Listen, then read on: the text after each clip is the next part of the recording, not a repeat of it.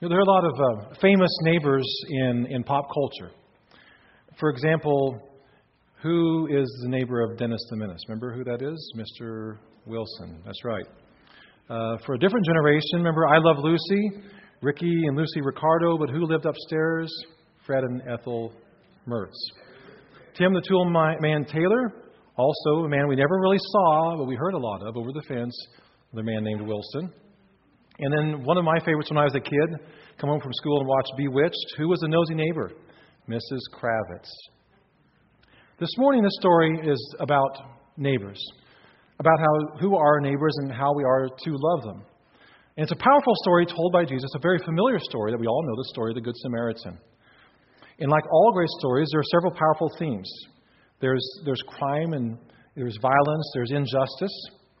There is racial discrimination, there's hatred, there's neglect, there's a shocking display of apathy, an unexpected hero, and a powerful display of love and mercy.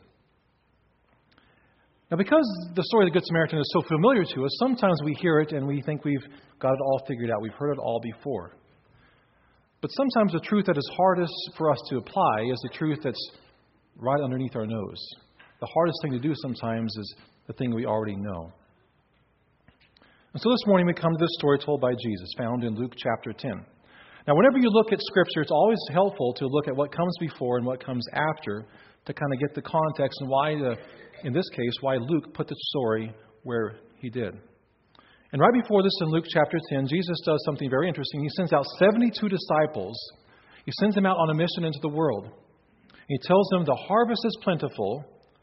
In other words, there are many people out in the world who need to hear the good news that I am preaching and bringing. But he says the workers are few.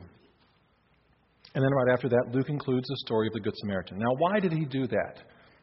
Well, I think perhaps why he did that is because service and care and compassion and mercy, love expressed through good works must always go hand in hand, must always follow a call to mission and a call to evangelize. You see, we cannot just announce the good news. We have to live it out.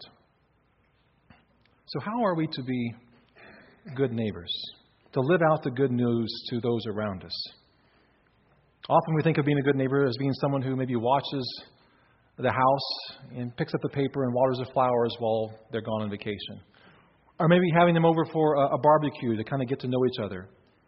Or maybe just being careful about how loud the parties are. Or being appropriately friendly but not too nosy. How are we to be good neighbors? Let's get started by looking at Luke chapter 10, verse 25. And we're going to jump around a little bit and look at some of this and look at something we can pull out of it for our own applications this morning. Now, if most of you are like me, when I grew up, I had a curfew. How many of you had curfews? How many of you still have curfews? Maybe a few of you? Okay, I still have a curfew. Nancy's imposed it on me. But if you're also like me, you probably didn't particularly care for curfews. My dad was really strict, and so usually it was like, 8 o'clock or something like that. It was pretty bad, but no, it really wasn't. But as I got older, when I was a senior, it was midnight on the weekends. The rest of the time, it was 10:30. Now, besides that, what I really remember about the curfews was the discussions that Dad and I would have about said curfew, the social contract that we had. And it usually boiled down to semantics, the definition of the curfew. What exactly did it mean? Maybe you know how the routine went, something like this. It's 12:20, where have you been? Oh, is it that late? I left Jeff's house at 5 till 12. Well, Jeff lives 25 minutes from here. Or something like this. What time is it, son? Well, it's 12:30. Didn't we agree you'd be home by midnight? Yes. But I was home by midnight. I got a ride home from Jeff, and we've been out in the driveway talking for the last 30 minutes. In our conversation for this morning, this text, we see Jesus in a conversation that is somewhat similar to this. It involves an expert in the law, and it involves Jesus. Take a look, verse 25. On one occasion, an expert in the law stood up to test Jesus. Now, already we can see that this guy's motives are not pure. He's asking the question not because he's looking for truth. He's just trying to trap Jesus and make him look bad, trying to set him up and trip him and make him look bad in front of other people. But the question he asks is right on. He says, "Teacher, what must I do to inherit eternal life?" Which is the most important question out there. And as Jesus so often did in the Scripture, and still often does today, Jesus answers a question with another question. He puts the onus on us to look inside ourselves or to give us an answer that we already know. He says, "What is written in the law? How do you read the law?" Well, this guy was an expert in the law. How do you read it? And he answers correctly. Love the Lord your God with all your heart, with all your soul, with all your strength, with all your mind, and love your neighbor as yourself.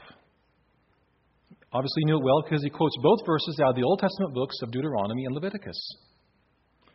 Jesus congratulates him and says, "Do this and you will live." Apparently, this is not what the lawyer, the expert in the law, was looking for. And so he says, "But Jesus, who is my neighbor?" So he starts out trying to trip up Jesus. Jesus answers back. He surprises him with the answer, puts it back on him, and he tries to argue semantics. Define exactly what is meant by my neighbor. In other words, is it the person who lives next door to me? Is it my family and my friends? The people I go to synagogue with or church with? Is it the people I go to school with or work with? People I know well? My ethnic group? People of the same religion? Just who exactly is my neighbor? Well, Jesus, again, does not get caught up in the expert in the law's attempts to cloud the issue and deflect. And Jesus tells him the story of the Good Samaritan. And in the story, Jesus makes the point that the question that he should have been asking is not only who is my neighbor, but more specifically, how do I be a good neighbor? How do I love my neighbor as myself? And in the story, the Good Samaritan shows us how. You know, many people say that attitude is everything, and while that can be debated in certain circumstances and certain levels, our attitude in life is very, very important, isn't it?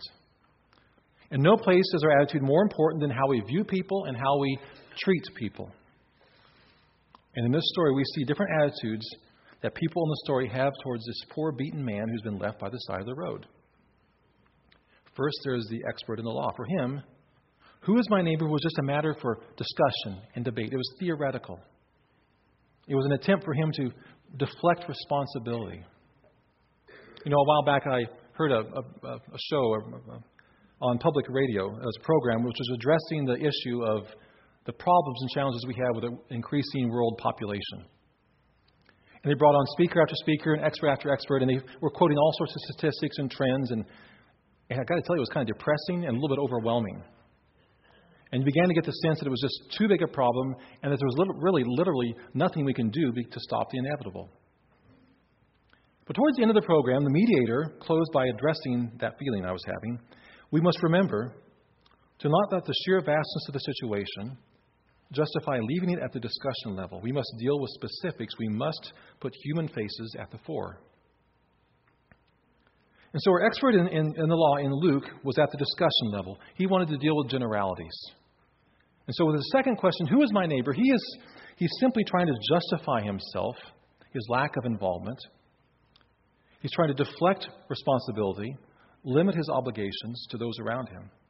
Because if it didn't get too personal and too specific, then he wouldn't have to do anything, wouldn't have to deal with it, wouldn't have to deal with the homeless or the widowed or the orphan or the immigrant or the drunk or the jerk or the Gentile or the Samaritan or the person not like him.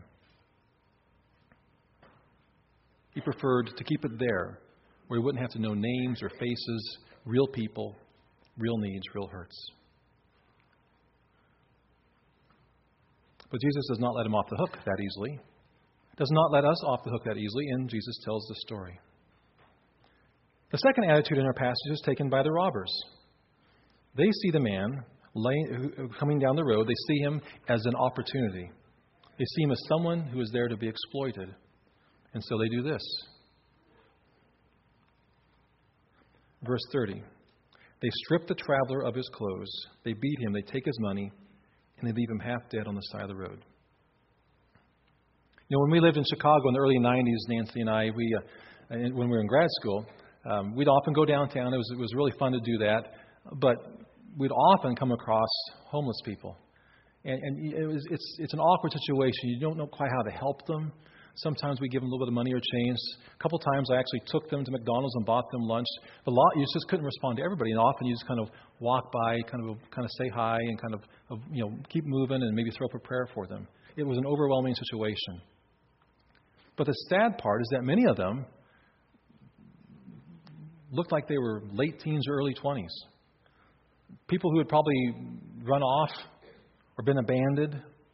Many of them being exploited by bad people, using them for drug trafficking or prostitution. These individuals were viewed as objects to be used, to be exploited, not someone to be loved and cared for. Now, before we jump to any generalities about the big city and the issues in the big cities, we should take a look around our community. There are many, many people suffering, hurting, with great needs.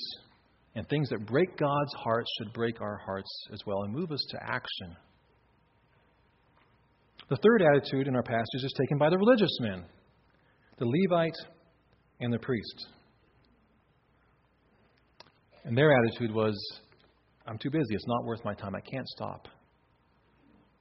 Now, to Jesus' hearers, this would have been a shocking turn of events because they would have been the most likely heroes in the story.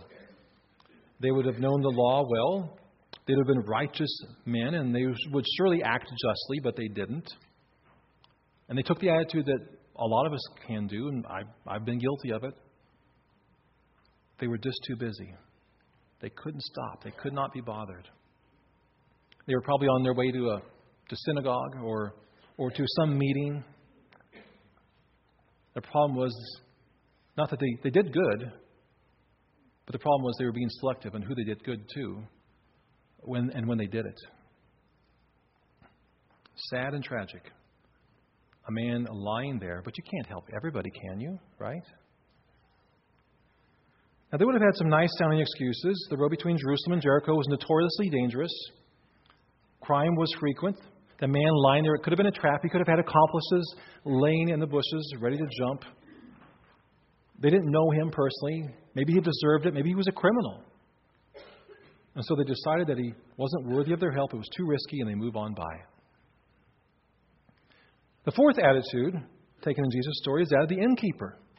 We're doing a little speculation here, but the innkeeper saw the wounded man as an opportunity, a customer, someone who would benefit him.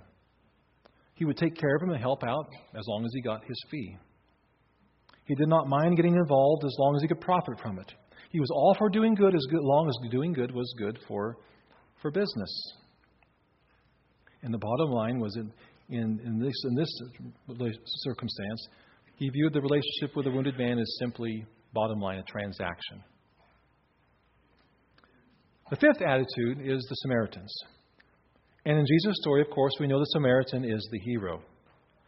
Now, as you probably know, Samaritans were outcasts in Jesus' time. There was deep hatred between Jews and Samaritans. The Jews saw themselves as the true descendants of Abraham, the chosen ones of God. And the Samaritans were seen as half-breeds who had intermarried and compromised with Canaanites and other peoples and other races. And we can see, even in the expert of the law, his response in the story, this Jewish expert in law, his response after the story was done, Jesus asked him, who was the true neighbor? Who showed justice? Who was kind and showed mercy? And he can't even bring himself to say the word Samaritan. He simply says, the one who showed mercy. The Samaritan's attitude was, the man was worth the risk.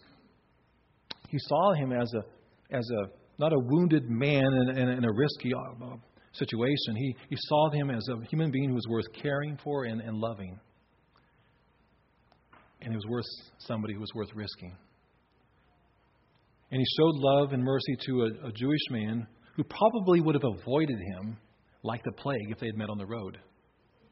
And he was never publicly honored or rewarded. He spends his own money, 2 pieces of silver, which would have been several days' work. He took a risk. It could have been a trap. He didn't know the man. He could have been beaten, robbed, or killed. He saw the man as a fellow human being, not as a stranger, not as an ethnic enemy. He didn't turn away, didn't pass by, and he acted with compassion and mercy. All around us every day, there are people with needs that we can address.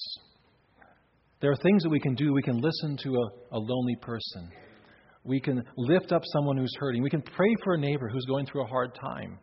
We can help someone. We can watch their children. We can go the extra mile for them. And we can serve even those who are not like us. Maybe those that we don't naturally connect with or even like. We can serve those who, quote, don't deserve it. Because that's the attitude that Jesus Christ had. Of all who have ever lived, no one has ever loved more completely and more totally than Jesus Christ. No one has ever served more selflessly or non-discriminately than Jesus Christ. Time and time again through Scripture, through His life and through His actions, Jesus Christ showed that all people are individuals worth caring for, worth loving, in fact, worth giving His life for. All people are created in God's image. And we, as His people, are to use the resources with which we've been blessed, our time, our talent, our treasure, to serve them, to love them, to be a neighbor to them. But that will never, ever happen unless we take on the attitude of Jesus. Seeing people not as inconveniences, not as avenues to get what we want, not as risk, not as someone to be exploited, but rather seeing people as priceless creations of God the Father and seeing them through the eyes of Jesus.